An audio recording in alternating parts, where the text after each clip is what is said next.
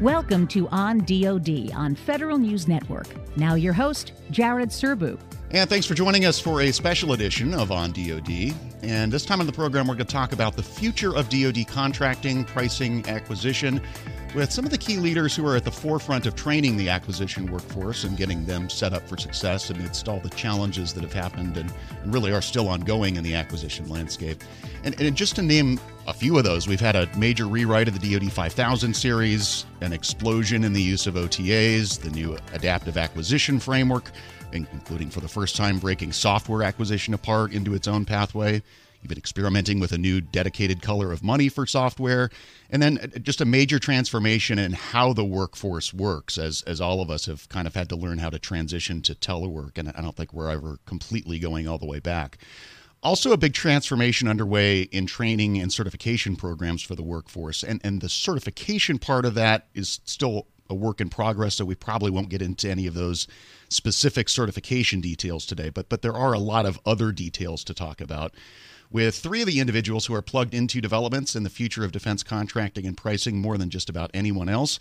We've got Jim Woolsey, the president of Defense Acquisition University, Frank Kelley, the vice president of DAU, and Michelle Currier, professor of contract management at DAU. Thank you all for being here. I really appreciate you taking the time with us today. And what I want to do in this first section is ask each of you to give us a general overview from your perspective of where things are headed generally in defense acquisition, pricing, and contracting, because certainly that's influencing the way that you're creating instructional materials and programming at DAU and the way that you're delivering content at DAU too, I think is fair to say. Jim, let me start with you and go to you first. What do you see changing right now and heading into the future? Well, thank you, Jared. Thank you for inviting us to spend some time talking about what we're doing today. There's some exciting things going on at DAU and acquisition, and we really appreciate this chance to talk about it. So you actually talked a lot about some of the initiatives going on in acquisition today, and there's a common theme in all of those, which is to push authority down. The Congress and the leadership in the Department of Defense have realized that if we're going to be adaptive and respond quickly to our changing environment, authority's got to get pushed down to the people who are doing the work. And that's really a thread that goes through all the initiatives that you just described, that we're empowering people in the workforce to make their own decisions because they have the best knowledge of what's happening. Well, that's happening the way we're doing training as well. We've realized that the old model of training, which was really requirements driven, if you're going to be a contracting officer, you have to take certain things. We realized that people who are doing the work, they know what they need to know, and they know when they need to know it. So we're changing our mindset from being a schoolhouse where you come to class to being a platform that'll give you the information you need at the time you need it. You know what you need and you know when you need it. We want to be there to provide it for you. And as we talk about some of the initiatives and some of the things that Michelle's done and some of the things going at DAU, you'll see that theme as well. We're trying to go at scale and respond quickly to the needs that people have. That's really the big trend in defense as well as at DAU. And Frank, fair to say that all reflects, as Jim was kind of alluding to, a shift from point in time, you sit in a brick and mortar building type of learning to really lifelong learning. Is that fair? More than fair. First of all, lifelong learning is a term that when I arrived at DAU was gaining quite a bit of traction. And one of the folks out there that Jim can talk about was Al Schaefer, who was working in A&S as the deputy in there, and he was a big fan, continues to be a big fan, good relationship with Jim Woolsey. And he would come to DAU and spend some time with us. And one of the things that he wanted to do was actually walk around and visit the classrooms, and for him to be able to make contact. And he would talk about lifelong learning. He's a real believer on that. We can see that Al Schaefer's fingerprints are all over some of the new initiatives that we have seen, just in the last year about lifelong learning. One other thing that I think is an important thing to think about, And that is when I would get a chance to walk around DAU, I would go to classes that had just program managers in them and just engineers in them. And then I would stumble across those classrooms that had just contracting officers in them. And one of the things that I would say to them, and I was only certified in one career field, program management, I would look at these young contracting officers and I said, look around. All you see are contracting officers with you. This is the last time you'll ever be in that position. And you will be the fountain of all knowledge when you get back to your program offices in terms of being the expert on contracts, in terms of being experts on OTs and cost estimating. I said, you got to act like it. You got to step up and be the leaders in your career field. And I still believe that. I still believe that to this day. Last thing I want to say is the big difference for us, engagement. Michelle has done an incredible job in terms of scaling our engagement and contact with not just the contracting community, but I would say the entire acquisition workforce. And if there's one thing I could encourage you to pull a thread on today for today's discussion, and that would be talk to Michelle about how she's reaching out. We will definitely go there. I want to save it for a future segment, though. Michelle, any other general comments you want to share about your observations about where things are heading generally in defense contracting and acquisition? Thank you for that question. What I see is that after our students get their foundational learning in our traditional classes, they need a place to come to for continuous growth, learning, currency, connection. And the marvelous thing I see in these events that we do is the amount of sharing in the chat. They connect with each other. They share resources. They say, hey, I just did that last week. Don't do what I did. Give me, hit me up. Let's connect. And that's the powerful platform that DAU brings, is that connection for the folks back at their desk to have somebody to talk about a path forward. And I'm so excited that DAU is providing that powerful platform to keep connection with the workforce. It keeps me current, it keeps me excited, and keeps me connected back to the workforce.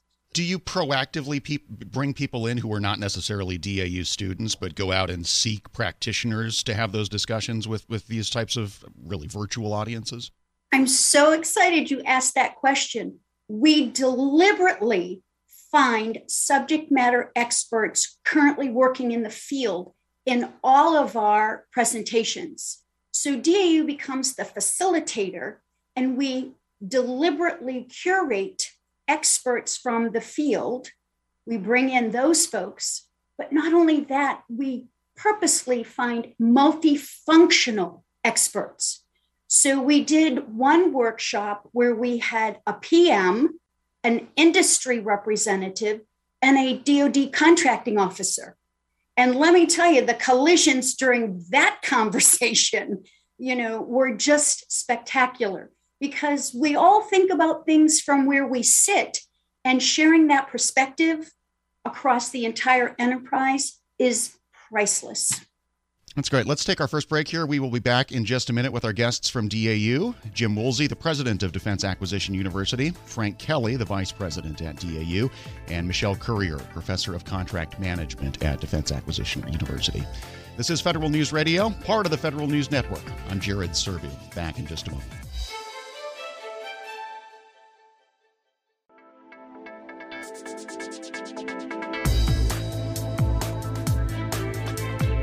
Back on Federal News Radio, part of the Federal News Network. Glad you're with us for a special edition of On DoD with our guests, Jim Woolsey, president of Defense Acquisition University, Frank Kelley, the vice president of DAU, and Michelle Currier, professor of contract management at the Defense Acquisition University, talking about a wide range of ways that things in the defense acquisition world are changing, including how the workforce is being trained. Lots of changes there as well.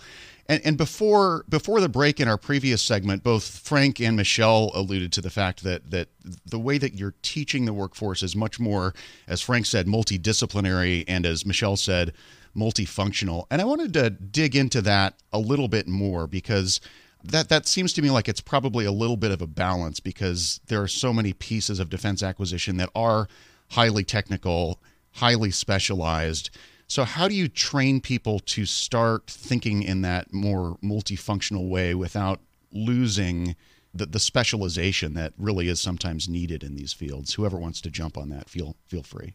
I'd like to start just talking about that philosophically. A big change that is also part of what's happening at DAU, you could say it's moving from a closed system to an open one, where in the old model, a limited number of instructors would teach students who were almost always uniform in what career field they're in and what they were doing in a closed environment. The information came from on high down through instructors and into the classroom.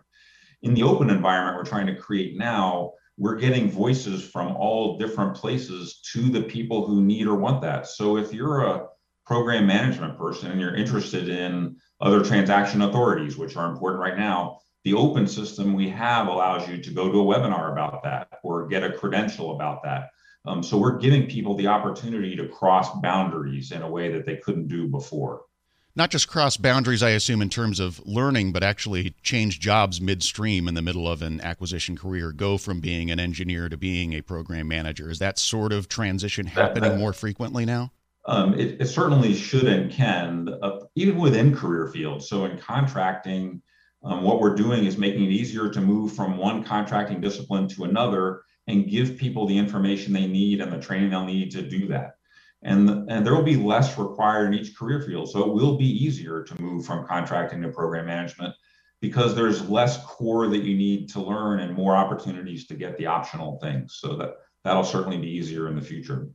And Frank, going back to your anecdote about telling that class that it's going to be the last time that you ever see a room full of just program managers, has that transition already happened, and can you see benefits from it yet? This engagement that Michelle, that Michelle is guilty of, to be perfectly honest, and she is quick to heap praise on the other folks that help her make that happen. One of the things that Jim Woolsey has told us to do is to expand our network.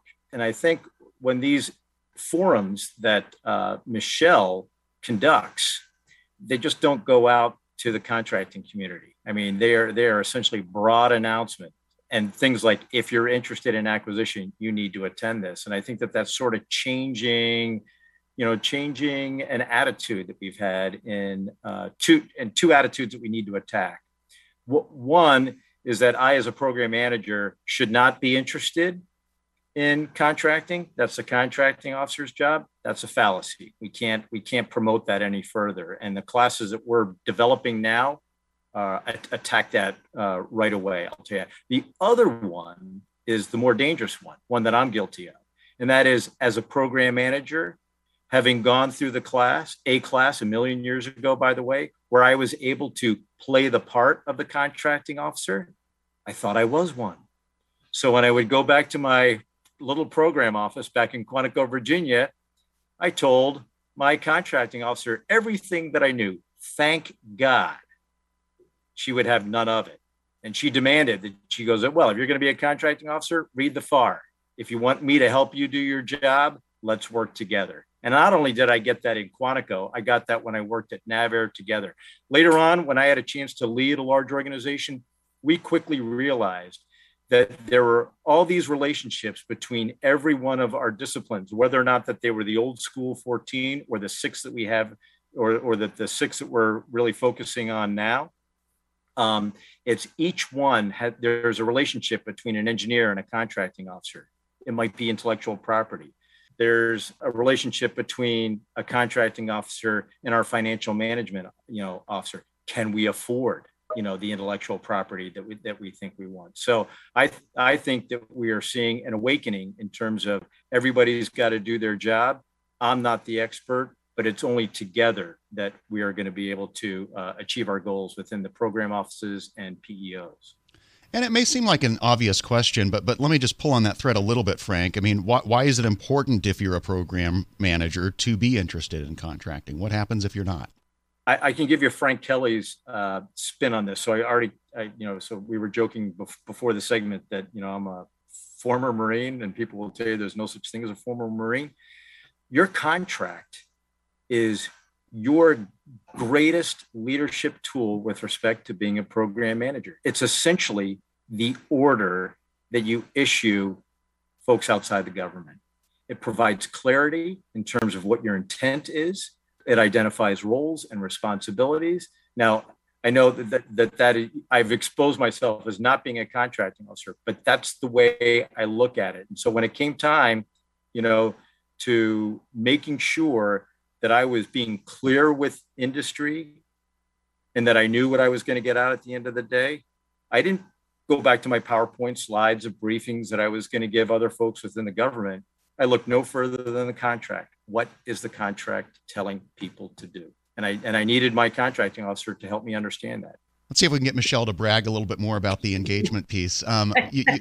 We already talked about the special efforts that you've made to bring practitioners into these sessions. But the other thing you've done is bring in industry, which I think is really important. Can you talk about what their contribution to this learning environment has been so far? Oh my goodness. If we as the government, we as the acquisition strategists forming the strategy for the contract that Mr. Kelley just talked about, if we are not engaging with industry from the moment we have identified a need, then we waste a lot of time. I have seen some procurements, solicitations be put out on the street, they close, and there are no offers received. That is a tragedy. It's a waste of time and effort, and we're not supporting the warfighter. So when we get industry involved from the beginning, hey, what are you thinking? What's available? What's out there? Are we thinking about this correctly? So one of the tools that DAU created was the contract subway map. And it's a wonderful springboard to talk about where we are and where we need to go to get that contract that Mr. Kelley talked about. So we don't expect our program managers to be expert contracting folks, but we do expect that they understand the process and how to get there and how to craft the deal that will serve the warfighter.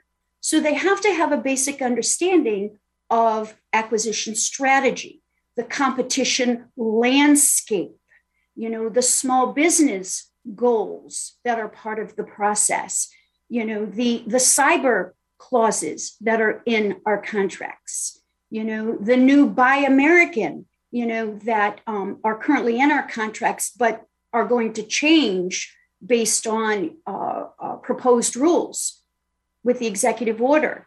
So this learning at scale opportunities, we talk about a focused area. So we'll pick something on the subway map, maybe cyber, and we talk about it from the industry perspective. If we put a provision or a clause in a solicitation, then how does that affect you? What's your risk? How do you price it? How are we going to do compliance? When everybody hears that conversation, then we can figure out how to do it better. And when we're in our own lanes and we know what's important to each of us, we can get what we want and still lose at the end of the day when we don't get an offer to our solicitation. We need industry to solve our problems. And we in the government have to understand how they leverage money, how they talk about risk, how they decide to be a partner with us. And the more we understand each other, the better and the faster we can go. Michelle talked about conversation there, which I think is really important. The PM brings to the conversation with the contracting officer intimate knowledge of what the acquisition strategy is, a knowledge of what the industrial base concerns are, and so on. And for he or she to have a good conversation with the contracting officer, obviously they need to know what some of the options are, how the mechanisms work. The contracting officer, on the other hand, would benefit from knowing about program management and strategy and the pressures that the program management is under. Conversation between government and industry, similar. If you can understand where the other's coming from, the conversation will always be better. Going back to very, very early in the conversation where Jim mentioned that we're moving from a requirements-driven model, moving from a schoolhouse-driven model to a learning platform.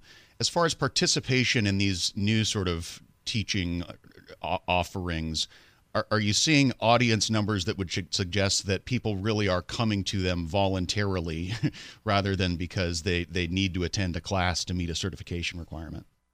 We certainly are. And that's obviously a characteristic of a platform is scale, that you can reach a lot of people and reach them quickly. And the kinds of webinars that Michelle is so good at putting on and attracting audiences for are really growing quickly, so that only last year that we had 17,000 attendees to 60 events, big numbers. But this year we increased that by 30%, so that 28,000 people came to attend these webinars. We made it easy for them to get to. We publicized those, and Michelle is really great at building a network and bringing people in. So 28,000, that's a significant number of people who are learning what they need to learn at the time they need to learn it, with a minimum amount of lost time for them, minimal expense. We make it easy. That's another characteristic of a platform, and it really is growing. We're very encouraged about that. As far as the decision to open these up to all comers, to industry, to people like me who want to watch them, was that a deliberate decision? Because it's really not the Department of Defense's default setting to be as open and transparent with much of anything, frankly. But did you guys decide to do that for any particular reason, or was it just the easiest way to go? If you want scale, you've got to invite a lot of people and more of that cross-pollination. The more that you restrict the audience, the less input you're going to get, the less conversation, less things are happening. Of course, that constrains a little bit the kinds of things we can talk about sometimes, but it's well worth it. The bigger audience is really a powerful thing. The diverse audience is a powerful thing. I want to take another short break here. We will come back in just a few minutes and continue our conversation with our guests from DAU. Jim Woolsey, the president of Defense Acquisition University, Frank Kelley, the vice president of DAU, and Michelle Currier, professor of contract management at DAU. I'm Jared Serbu. You're listening to On DoD. Back in just a minute.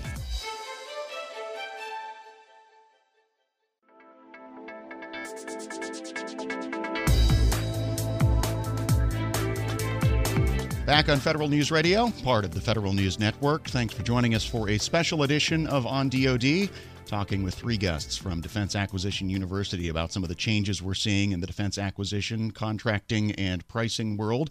Jim Woolsey is the president of Defense Acquisition University. Frank Kelley is vice president of DAU. Also talking with Michelle Currier, professor of contract management at Defense Acquisition University. Want to talk a little bit about some of the specific offerings that have come about, mostly under the banner of something that y'all are calling Striking the Balance, which I think was developed in partnership with OSD, really. But Jim, I think this gets back to where you started our whole conversation, which is this idea of empowering people to come get the training they need for their particular job purposes at any given time, rather than plugging them into a preset series of curriculum in a schoolhouse, right? Well, that's right, Jared. We talked earlier about the empowering people to make decisions so that they can make the best decisions with the knowledge they have at hand. And the theme of the series that Michelle put together, Striking the Balance, is important in that. If we're asking people to make decisions, we have to give them the tools and the knowledge to make those decisions in context, to really understand what the trade-offs are. And I think she's done a really great job putting a series together that helps people do that. I also want to say she's really shown that through her efforts and her way of going about this, you can get an audience on really detailed, kind of arcane sorts of knowledge that people need. It doesn't have to be exciting as most people would perceive it. There's a thirst for real knowledge that helps people get things done. And she's really tapped into that. And Michelle, just to set this up for our audience, some of the specific topics that y'all have tackled under Striking the Balance are things like fixed price incentive fee contracts, balancing speed and price, performance-based payments, price and data rights, cost plus incentive fees, and interestingly, I think, understanding industry incentives. Is there a through line through all of these things? Talk about how you develop the individual topics here and how this all came together. So first of all, the idea came from the director of defense pricing, Ms. Janice Muskoff, and our DAU pricing expert, Dr. Renee Butler. And so they were struggling with how do we arrive at a fair and reasonable price and go fast? The two aren't mutually exclusive. So that's where striking the balance, where Ms. Muskoff and Dr. Butler came up with the idea of striking the balance. And so these topical areas under that brand, striking the balance, are more complex conversations with folks as they're trying to arrive at a fair and reasonable price. And so the audience that comes to those workshops are more advanced in their career as opposed to the entry level 1 through 5 years of experience. These are folks that are working on larger programs, more complex, and these different incentives, which are complicated, bringing in industry so we understand what the share lines would be, what would incentivize them to want to invest in our programs to be able to earn that incentive fee. So that's kind of, I think, what they were thinking when they launched the Striking the Balance series.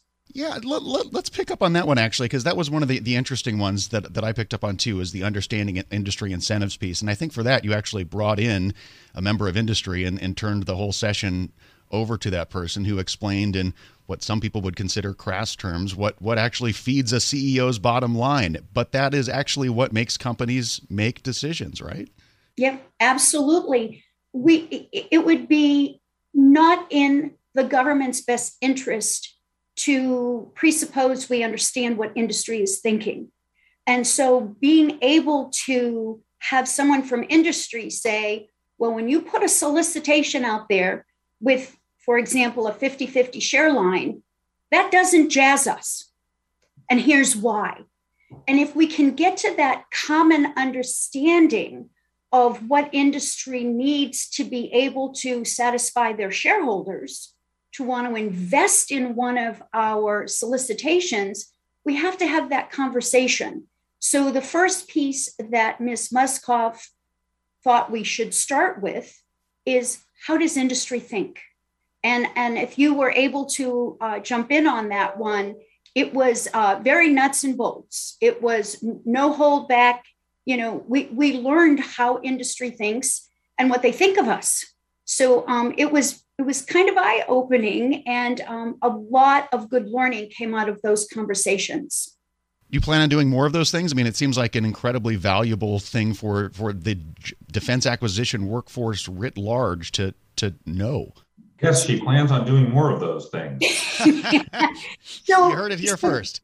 You've been eavesdropping, because I just said to Mr. Kelley the other day, Mr. Kelley, we need to do an understanding industry series. And he says, okay, Currier, failure's not an option, which is what he always tells me when we want to launch something new. And I keep saying to the folks at DAU, and they are successful. They are launching their own series, like Agile, Talking Agile series, the OTA Today series, where these are specific communities that need content, connection, and collaboration.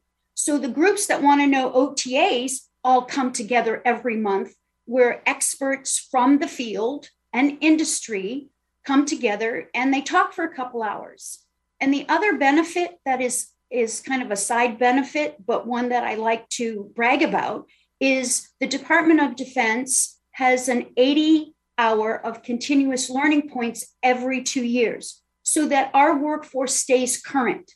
What a fabulous way to stay current, to jump on every month and connect with people that are doing the same mission as you and sharing best practices. So there's so many benefits of these kind of collisions, bringing people together for these workshops that are things that we didn't even imagine when we launched the pilot for the Contracting Officer Representative Series. I'm glad you brought up OTAs, Michelle, because I did want to get into that a little bit, just because the growth has been so explosive. And I know it's a topic that you've covered in a few of those Striking the Balance sessions. The numbers I pulled the other day, looks like back in 2016, when things really got reinvigorated in the OTA space, was about $1.6 billion of obligations, up to $9.7 billion just so far this year, with a 3-month lag in FPDS. It seemed like in those early days, there was really just kind of one or two contracting offices throughout DoD who had become experts in leveraging OTs, but those kinds of numbers suggest that it's becoming much more widespread across a lot of different programs and a lot of different contracting offices. Is this the kind of tool that pretty much the entire workforce needs to at least understand and know how to leverage? Absolutely. Knowledge is power. And so an OT, another transaction, is a tool in our toolbox, and there are appropriate uses for them when we are looking for new technology to prototype, for ways to solve different problems we have. It's not for everything. And so the OTA Today series has several product lines in that. We have monthly meetups where we talk about a specific topic and bring experts in. We have mission assistance where we can go into a specific program and work with them through their curation of an OT for that particular program. We do learning at scale events for Army, Navy, Air Force. The wonderful thing is that our subject matter experts and OTs are agile. We can put together any kind of an engagement that suits our customer needs. And I'm so proud of our Hallie Balkin, who is our subject matter expert, and her connections across the workforce. In fact, she's part of the rewrite team for the new OTA guide. She is the lead on that with OSD. And so we're connected to the workforce. She's connected to the workforce by the mission assistance that she does with the individual offices. We get to know where the need and the training that the workforce needs, and we're able to funnel that into all of our products we give back to the workforce. I want to go back to kind of the foundational point that Jim made toward the beginning of the segment, which is that this is all about empowering people instead of giving them a flow chart that says when you're supposed to use a fixed price versus a cost plus incentive fee contract. Just as an idea, that's not really new, right? You go back to Better Buying Power 2.0, and Frank Kendall developed that. He said the whole point of it was this is a guide to help you think, not to tell you what to do.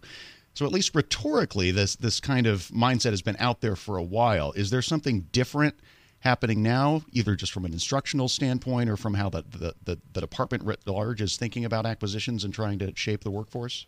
It really comes down to culture as well as techniques that for so long we could afford to follow the rules, to be very structure process based. That worked really well in the competition with the Soviet Union. For a lot of reasons, that was viable. The world is changing so fast now that we have to do it in a different way, and that does involve culture. We had a case that I like to repeat in a DAU class where we went through the whole drill and showed people. We brought an expert who had done something really creative to solve a problem, and we had each of the students come in first and say what they had done. Then they heard what the external expert had done, and one student said, "If I tried that, I'd be killed." So you really have to work on the culture. But the good news is that everything from law, the mid-tier acquisition, the software pathways that are in regulation, all the way down to what leadership says, everyone gets that. So the culture is changing where people can make their decisions and take their own risks. It's not a done deal. We got to keep working on it. But there's been a notable change that I think we've got to make, and I'm glad to see it. Need to take one more break here. We will be back in just a few minutes for a final segment with our guests, Jim Woolsey, the president of Defense Acquisition University, Frank Kelley, vice president at DAU, and Michelle Currier, professor of contract management at DAU. I'm Jared Serbu. This is On DoD, sponsored by ProPricer on Federal News Radio, part of the Federal News Network.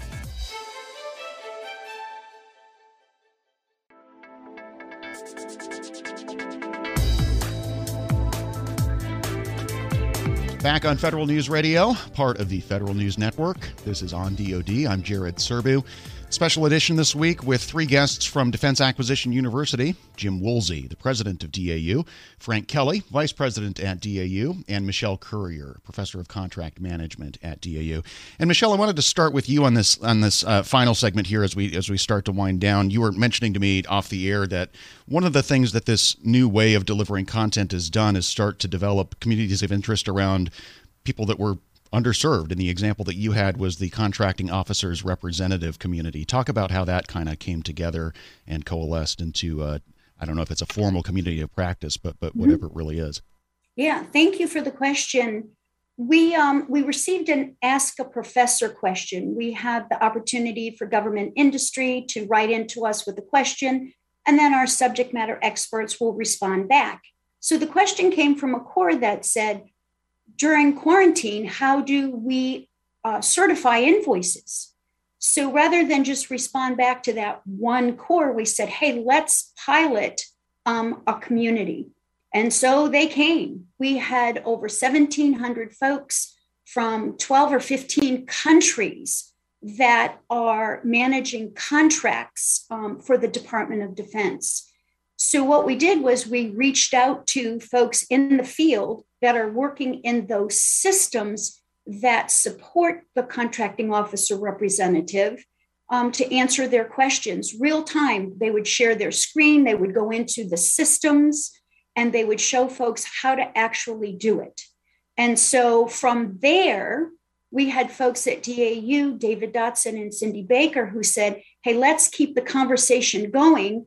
And they formed a weekly meetup for the corps. So anytime during that once a week meetup, they can come in, ask a question, and immediately receive some advice and counsel on how to proceed.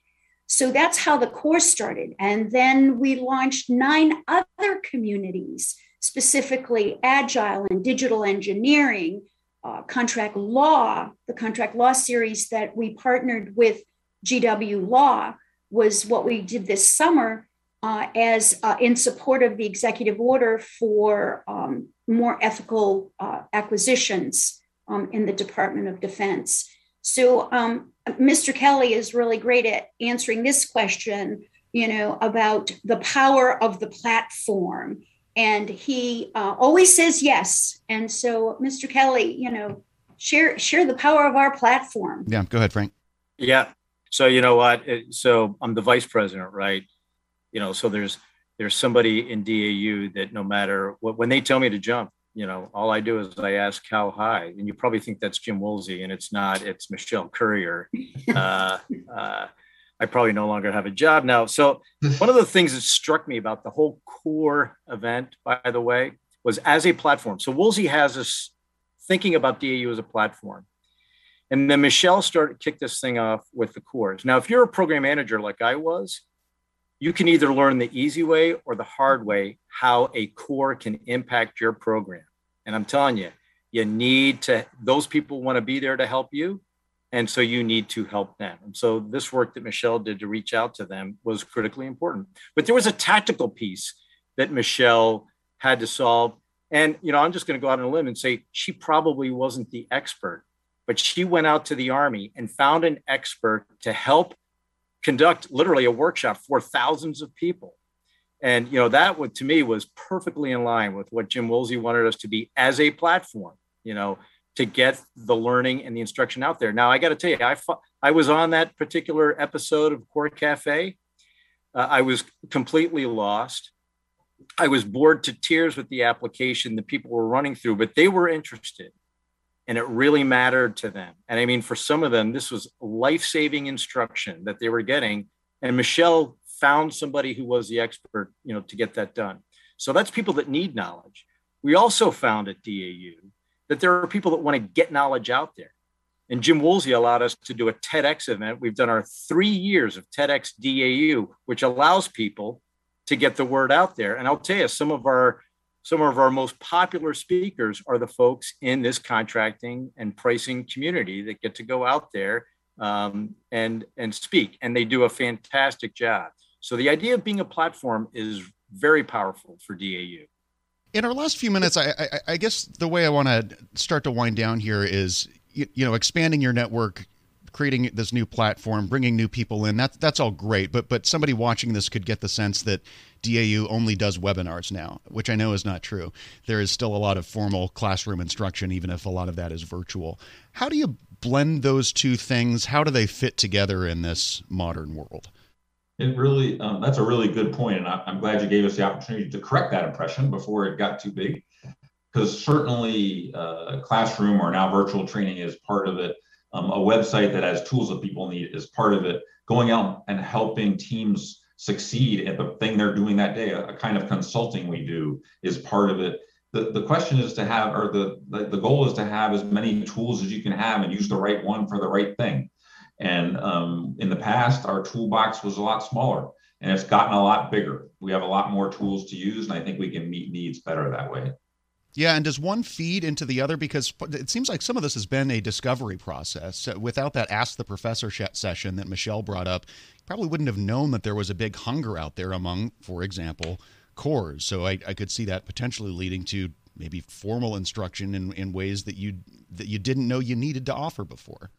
Literally every day, that what we learn doing the consulting comes into the classroom. We get powerful examples from others that we bring into the classroom. That feeds to a webinar. Sometimes we use pieces of webinars in a class. We are getting really making a lot of progress on breaking down those boundaries, and that's a powerful tool as well. All right, I think that is probably a good place for us to wrap up. I really appreciate all of our guests taking the time with us to talk about not only how DAU is instructing the acquisition workforce, but how things are moving into the future in the defense acquisition pricing and contracting world.